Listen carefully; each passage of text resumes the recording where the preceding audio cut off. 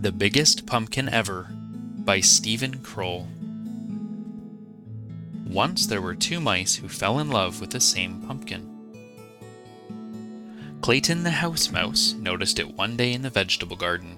It was still little and green, but Clayton thought he could make it grow really big. It might even get big enough to win the grand prize at the town pumpkin contest. Desmond the field mouse discovered the pumpkin the same day. He thought that if he helped it grow, it could become the biggest jack-o'-lantern in the neighborhood. That afternoon, Clayton watered the pumpkin. He also mixed up some fertilizer of manure and water. He spread the mixture around the pumpkin to make it grow larger. That very same night, Desmond went into the garden. He watered the pumpkin too. He also spread some manure mixed with water around it. The next day, Clayton watered and fertilized the pumpkin again. The next night, Desmond did the same, and the pumpkin began to grow. By the end of a month, the pumpkin was so large Clayton couldn't believe his eyes. "My goodness," said Clayton's mother, "and it's not even full grown." Clayton shrugged. "All I do is water it," he said. Clayton's mother whispered in his ear. "If you want the pumpkin to grow faster," she said, "you should use sugar water."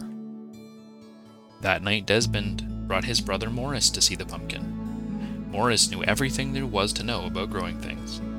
"That's some pumpkin," he said. Desmond shrugged. "All I do is water it," he said. Morris whispered in his ear. "You should try using sugar water," he said. The next day, Clayton dug a small hole beside the pumpkin vine. In the hole, he placed a bowl full of sugar water. He cut into the vine a few inches from the pumpkin. In the cut, he put one end of a piece of candle wick. Then he put the other end in the bowl of sugar water. That night, on the other side of the pumpkin, Desmond did exactly the same thing. Within a week, the pumpkin was twice the size it had been. Within 2 weeks, it was absolutely enormous. Clayton was amazed. He ran down the road and peeked into his friend Jimmy's pumpkin patch. The pumpkin Jimmy was growing for the contest looked much smaller. Clayton scratched his head. "I have an amazing pumpkin," he said out loud, "and I think I'm going to win the contest." That night, Desmond and his brother Morris spent a long time looking at the pumpkin. "How do you think it got that big?" Desmond asked. Morris shrugged. "A little luck, a little skill." "It's going to make some jack-o'-lantern," said Desmond. "It sure is," said Morris. A week later, Clayton noticed the pumpkin was bigger than the family car. During the day, everyone he knew came by to admire it. And at night, all the field mice gathered round to do the same.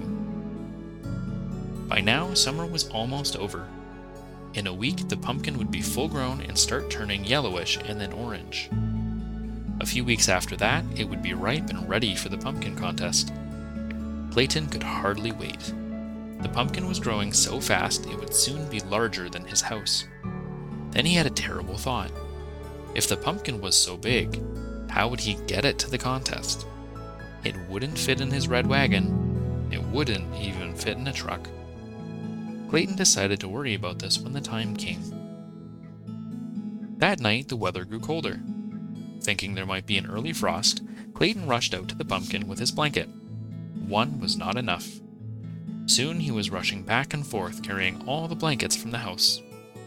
As he worked, he hummed a little song, and as he hummed, he heard someone else singing. He also began to realize that someone else was covering the pumpkin with blankets. Desmond, too, had seen the danger of an early frost. He, too, had brought blankets for the pumpkin. And as he worked, he sang a little song. And as he sang, he began to realize that someone else was working and humming. Clayton stopped humming. He put down his pile of blankets and peered around the corner of the pumpkin. Desmond stopped singing. He put his blankets and peered around the corner of the pumpkin. The two of them bumped heads and fell down. "You've been feeding the pumpkin," said Clayton. "You've been feeding the pumpkin," said Desmond. "That's why it got so big," said Clayton. "That's why it got so big," said Desmond. They burst out laughing. When everything had been explained, Clayton said, "I know I'll win the contest if I can get the pumpkin to town." Desmond smiled. "I'll help you. Just let me carve the pumpkin into a jack-o'-lantern for Halloween when the contest is over." "It's a deal," said Clayton. "A deal," said Desmond. And they shook on it. The morning of the contest was bright and sunny. Mice were bringing their pumpkins to the town square by truck and car and wagon. Some were rolling them along the ground. Suddenly they all stopped short. Over the fields came the biggest pumpkin anyone had ever seen. It was being pulled by 100 field mice on motorcycles. When the pumpkin reached town, it was too big for any of the streets. Clayton had to explain why they couldn't bring it to the square. The mayor understood at once.